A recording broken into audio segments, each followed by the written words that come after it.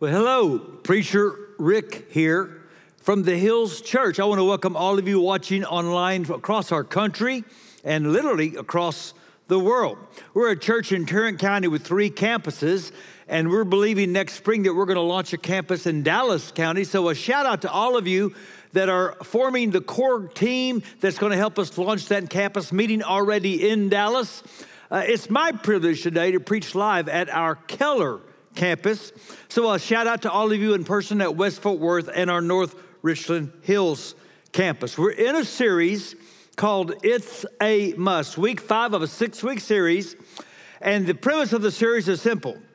If Jesus is Lord, and if Jesus says something is a must, then a disciple cannot treat it like a maybe. If Jesus says it is non-negotiable, then we can't treat it like it is an option. So you can be finding Luke 17 in your Bible, because today we're going to look at one of the hardest musts Jesus ever uttered. But I want to start on a happy note. So last year about this time, I became a grandfather. And we celebrated my granddaughter's first-year birthday. You can see little Sadie's picture here. And even if I'm not in person with you, I can read your mind. Right now, you are saying she is the most adorable little girl I have ever seen in all my life, and you would be right. And by the way, she looks like that most of the time. She is a happy baby. She smiles. She loves people. It's very rare to see her unhappy. But I'm going to show you a time when she was. You see, when you turn 1, you got to get your shots. And so little Sadie had gotten 4 shots and her finger pricked. Just look, isn't that the most pathetic and pitiful thing you have ever seen? You see, little Sadie woke up one day and she loves people. And she could not understand why people would hurt her. But the good news is, little Sadie quickly got over it. And even forgot about it. She doesn't even remember that it happened. But when you get older, it gets a lot harder, doesn't it? To forget that people hurt you. And the Bible doesn't say, well, just forgive and forget. But the Bible won't let us forget that Jesus said, you must forgive. Like I said, this might be the hardest of all his musts for some of you. Let's look at Luke 17, verse 3 and 4. And Jesus said, if another believer sins, rebuke that person. Then if there is repentance, forgive, even if that person wrongs you 7 times a day. And each time, again, turns and asks forgiveness. You must forgive. Wow. Seriously? 7 times a day? You've heard the serenity prayer. God, grant me the serenity to accept the things that cannot change, the courage to change the things that can, and the wisdom to know the difference. Well, have you heard of the senility prayer? God, grant me the senility to forget the people I never liked anyway, the good fortune to run into the ones I do, and the eyesight to tell the difference. Amen. See, here's the thing. No one goes through life unwounded. Even if you enter the kingdom of God, Jesus acknowledges you are going to be wounded. And wounded by other people who have entered the kingdom of God. Notice the text says, if another believer. Literally it says, if your brother. You will be wounded by your brothers and sisters. And Jesus doesn't hold you responsible for getting hurt. He holds you responsible for what you do with the hurt. And remember, he's taken all these people who want to enter the kingdom, his disciples, and he's teaching them how to pray. And he says in Matthew 6, pray like this, forgive our sins as we have forgiven those who sin against us. Jesus said, you're going to get sinned against. Even by people who've entered the kingdom like you have, you are going to get sinned against. And Jesus remains consistent and insistent. I am building a community that's different. And in this community, when you get hurt, and you will, forgiveness is a must. Now, a couple of quick caveats. Do not use Jesus' words to condone or excuse abuse. No one should use Jesus' words to say to anyone, you just need to submit to someone that is abusive. Let me say, this church will never teach, and no leader of this church will ever counsel anyone in an abusive situation that they have to stay in that situation to be obedient to Jesus. That is not what Jesus is saying. And let me also be clear that we must not confuse forgiveness with reconciliation. You see, forgiveness is a one-way street. I can forgive someone that hurt me if they don't even want to be forgiven. They may not even be alive anymore. But reconciliation is a two-way street. It's something that two people have to want to happen. And sometimes it's not wise to reconcile because that other person isn't safe to be around. So don't hear Jesus saying what he did not say. At the same time, don't minimize what he said. We started this whole series with these words: you must take up your cross. The first thing, death is a must. And what does it mean to die? In this case, it means I must die to my right to get what I'm due. That I must die to my right to retaliate, and even to my right to keep bringing it up. That when we take up a cross, we give up our rights as creditors. Now, this sermon hits everybody. I'm not talking to anyone today who hasn't been wounded by someone who should not have done it. Someone has failed to give you what you were due. You're due an explanation. You're due an apology. You're due some respect or a promise kept or some faithfulness. And you have not received what you are due. And if you follow Jesus, you don't have to forget, but you must forgive.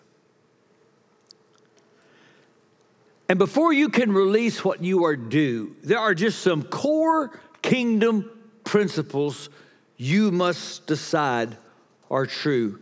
So let's explore what those principles are. Here's the first. We have to start right here. We must embrace the unfairness of the gospel.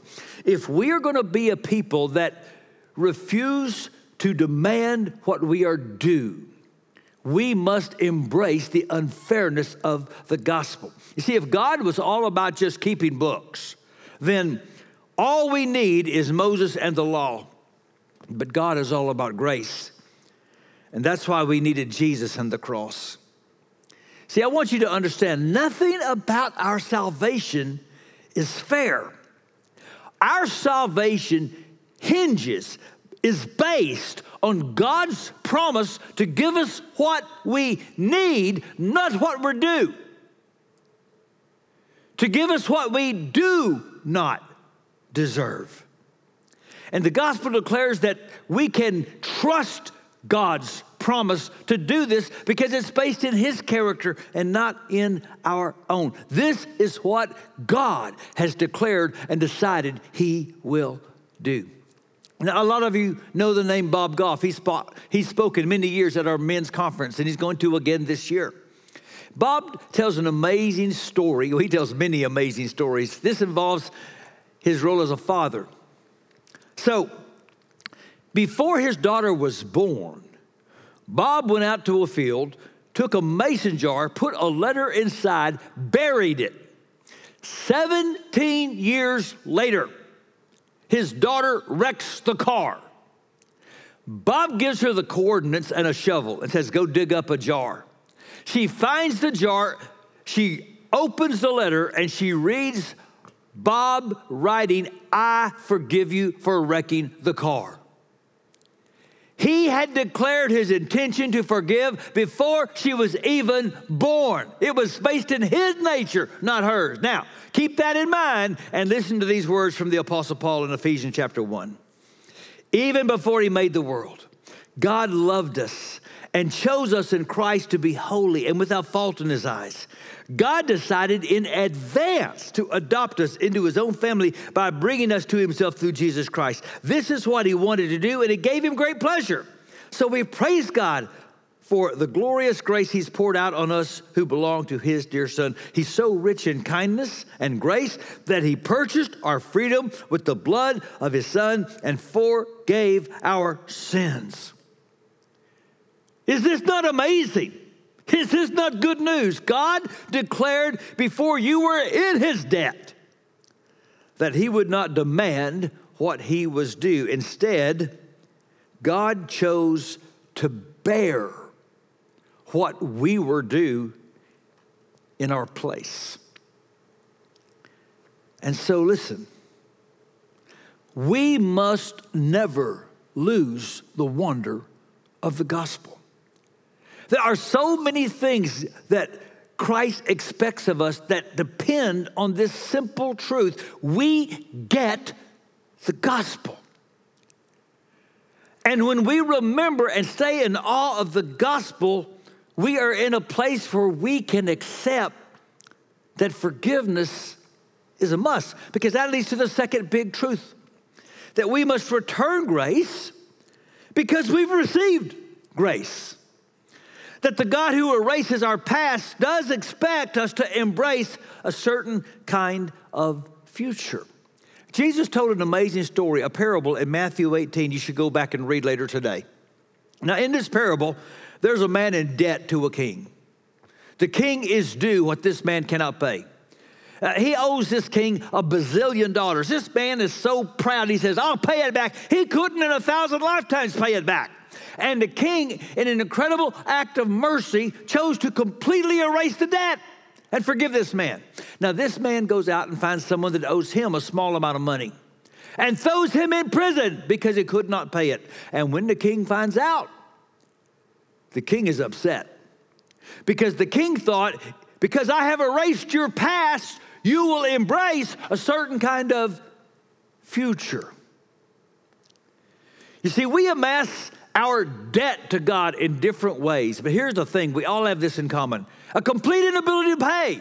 Don't be comparing yourself to other people. Well, I haven't sinned as much as them, or I'm not as bad as them. It doesn't matter. None of us can pay the debt. The king must in grace completely forgive it. That's what I want you to remember.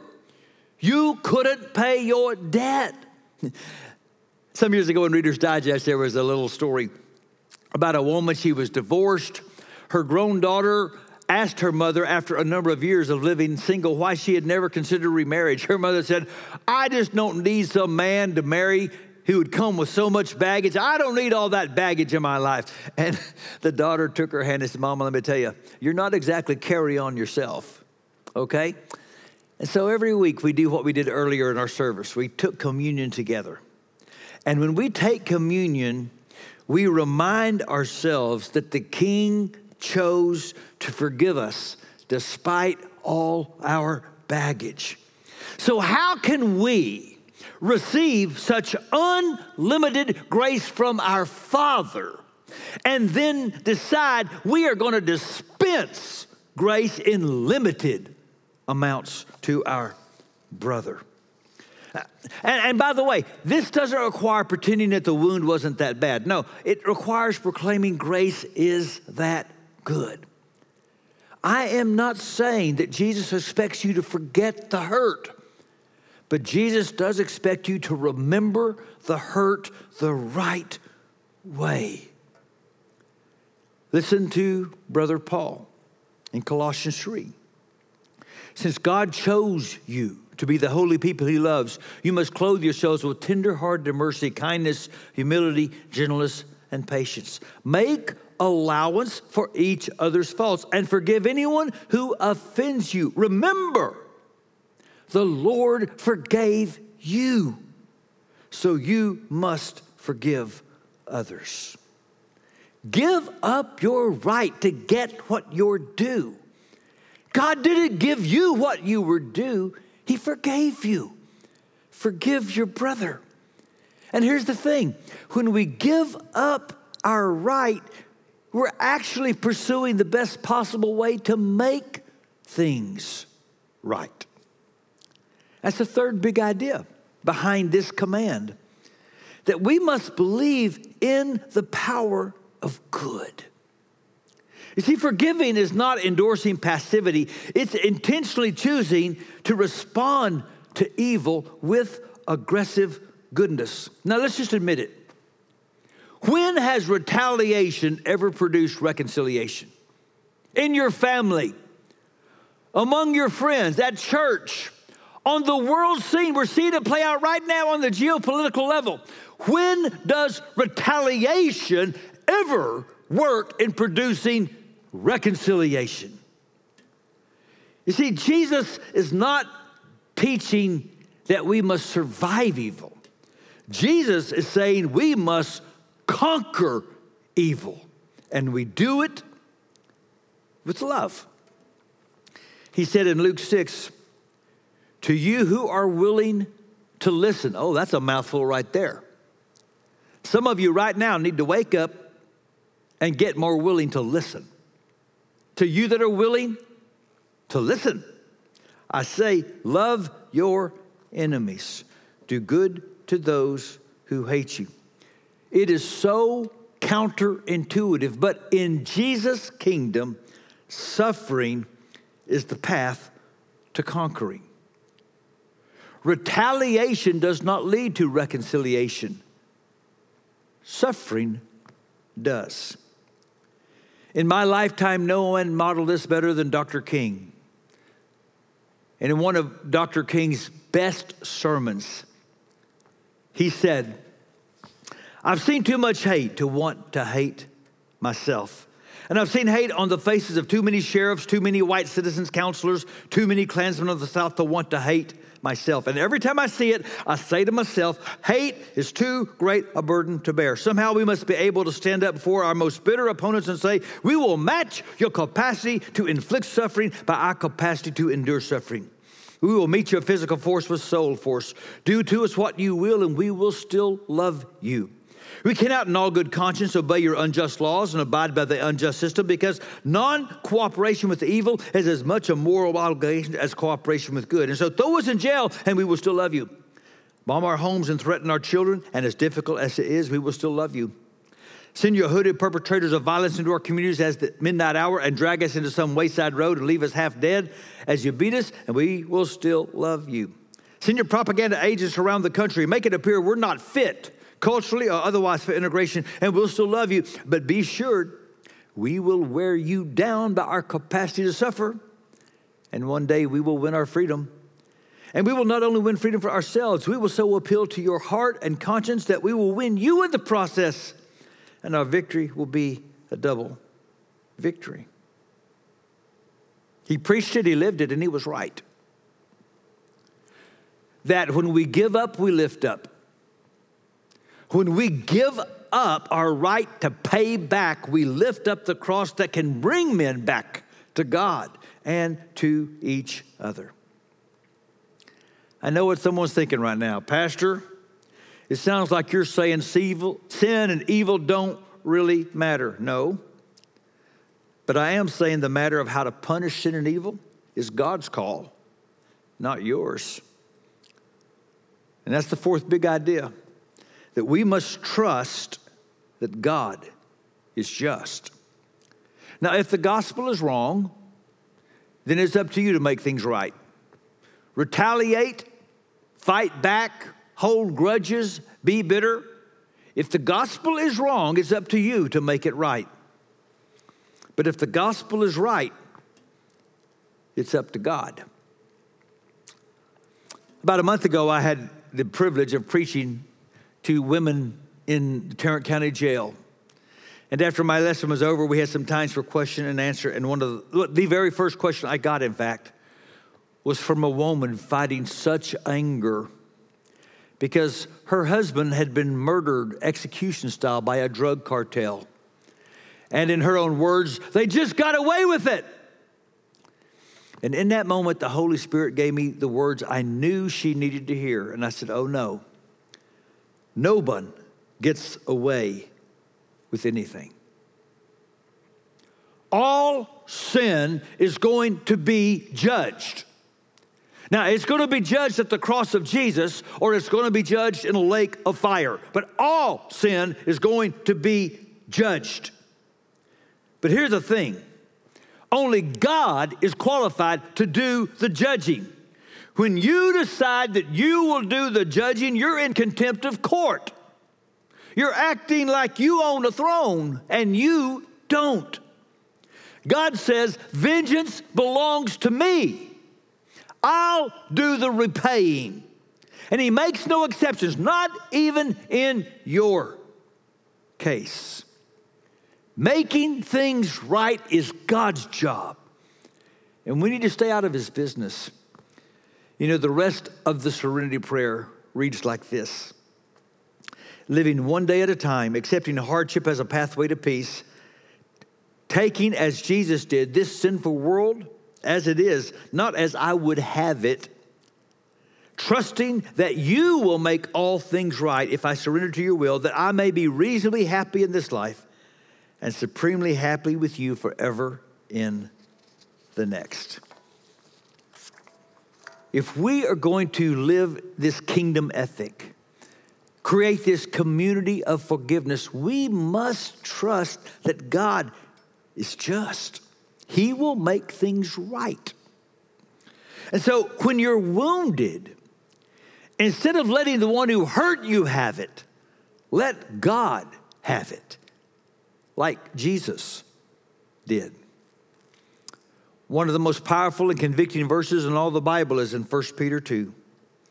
Jesus did not retaliate when he was insulted, nor threaten revenge when he suffered. He left his case in the hands of God, who always judges fairly. And here's the thing. When you release your wounder to God, you're actually releasing yourself. And that leads to the last kingdom principle that I want to share with you. We must realize that bitterness is a prison. Jesus wants us to live a life that is truly free. And so he knows that when he says you must forgive, he is actually liberating us. Another woman in the prison that day shared her anger over the death of her son. And she admitted, they let me out of jail, and I get so depressed over his loss that I take drugs to medicate when I wind back up in jail. And through tears, she heard me say that her real prison is her bitterness. And until she can escape the prison of bitterness, she is going to deal with so many other kinds of bondage. Bitterness is to the soul what cancer is to the body. It closes a person off to healing, and it opens up a person to satanic infection. In Ephesians 4, Paul is real clear. Don't give Satan a foothold. The enemy is looking for a way to get into your very soul and spread poison and toxin and drain your life of joy. And what is this foothold that he's looking for? Well, Paul goes on to that chapter to say, do not be bitter or angry or mad. Never shout angrily or say things to hurt others. Never do anything evil. Be kind and loving to each other. And forgive each other just as God forgave you in Christ. Don't let your wound become your identity.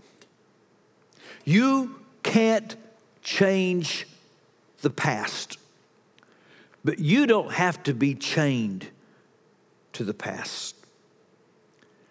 King Jesus has come along to set us free.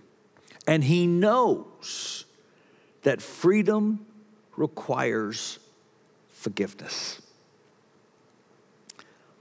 A lot of you have read the works of the great Christian preacher, teacher, writer, author, and inspiration, Corrie ten Boom. She and her sister Betsy spent many years in Ravensbrück, Nazi concentration camp. Betsy died in that camp. So it's 1947. The war's been over for a couple of years, and God opened doors for Corrie to go back and preach in Germany. She loved to preach about the grace of God. And her favorite metaphor was the scriptures that says it's like the sea, and God throws your sin into the sea, and it never can be recovered. And so she preached about how that's how God forgives people. And then the service is over, and she saw him, a man walking toward her, and she recognized him as one of the guards of Ravensbrück camp. Oh, he didn't recognize her. There were thousands of women in that camp, but she could never forget him. She could never forget all the times, completely deprived of all dignity, she had to walk naked past that man. She could never forget that's where her sister died. That man came up to her and said, "Fraulein, you preached a wonderful message about God's forgiveness. I've recently become a Christian, and I'm so thankful God has forgiven me of all the things I've done in my past. But Fraulein, I need to ask you, would you forgive me? I was a guard at the camp you stayed. Would you forgive me?" And Corrie was so honest. She said, nothing in me wanted to forgive him. Nothing. But I remembered the words of Jesus. If you do not forgive others their sins against you, how can you expect God to forgive your sins against him? I knew what I must do. I didn't want to do it. But I remember forgiveness is not a feeling. Forgiveness is a choice. And so I said in a prayer, Jesus, all I can do is lift up my hand. You're going to have to help me. And she started to put her hand out toward him, and she wrote, I felt something. I felt a charge go down my shoulder, all the way down my arm into my hand. And then I felt this warmth come over my whole body. And she says, I never felt the love of God so intensely. And I was able to say, I do forgive you, my brother. I forgive you with all my heart. Corrie was set free a second time. And she's right. Forgiveness is a choice. But listen, if Jesus is Lord, it is your only choice. So don't focus on what someone has done to you. Focus on what Jesus has done for you. Let me say it this way. His wounds must shape how I respond to mine. And I choose to find my identity in the one who was wounded for me. Now, here's what I know. I'm talking to hundreds of people right now. And this is the hardest of all the must. And I'm not saying anything today that diminishes your pain or that implies that it shouldn't hurt and that you just need to get over it. But if Jesus is Lord of all, then he is Lord of all your wounds. And so let his wounds decide how you will respond to yours. One last story. Theologian William Willimon tells of a time he was at a church and he was preaching about forgiveness. And after the service, a woman came up to him and very directly said, are you saying that I need to forgive my husband who made my life a living hell for 10 years before I had the guts to leave him. And the force of her words were so strong, he kind of stepped back and said,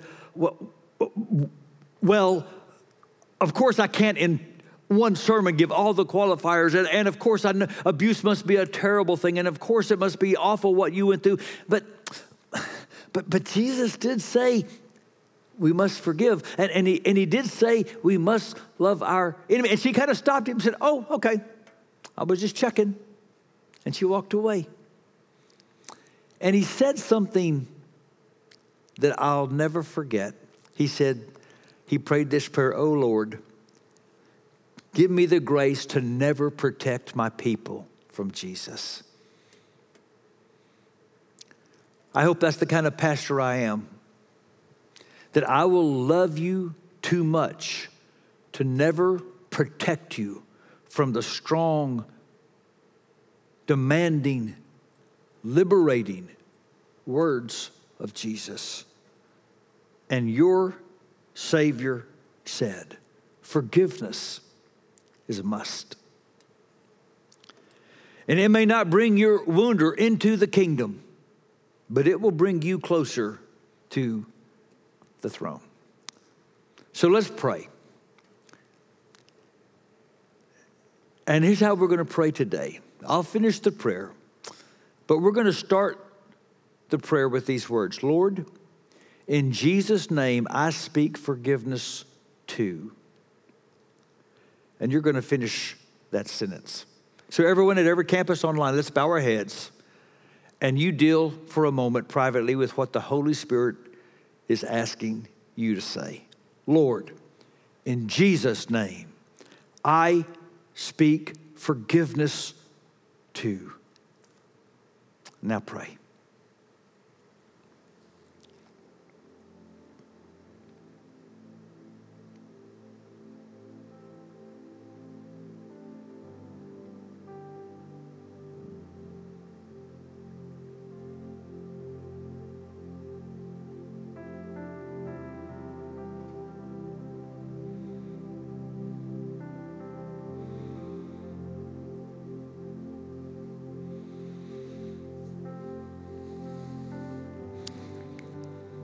And so, dear God, we pray, asking for the willingness to really hear what Jesus says.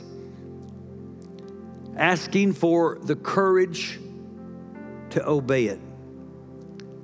And asking for a greater capacity to experience the freedom that comes when we walk in the way of Jesus. And we ask one more thing, God, that you would help us to never lose the wonder of your mercy. And we ask all this in Jesus' name. Amen.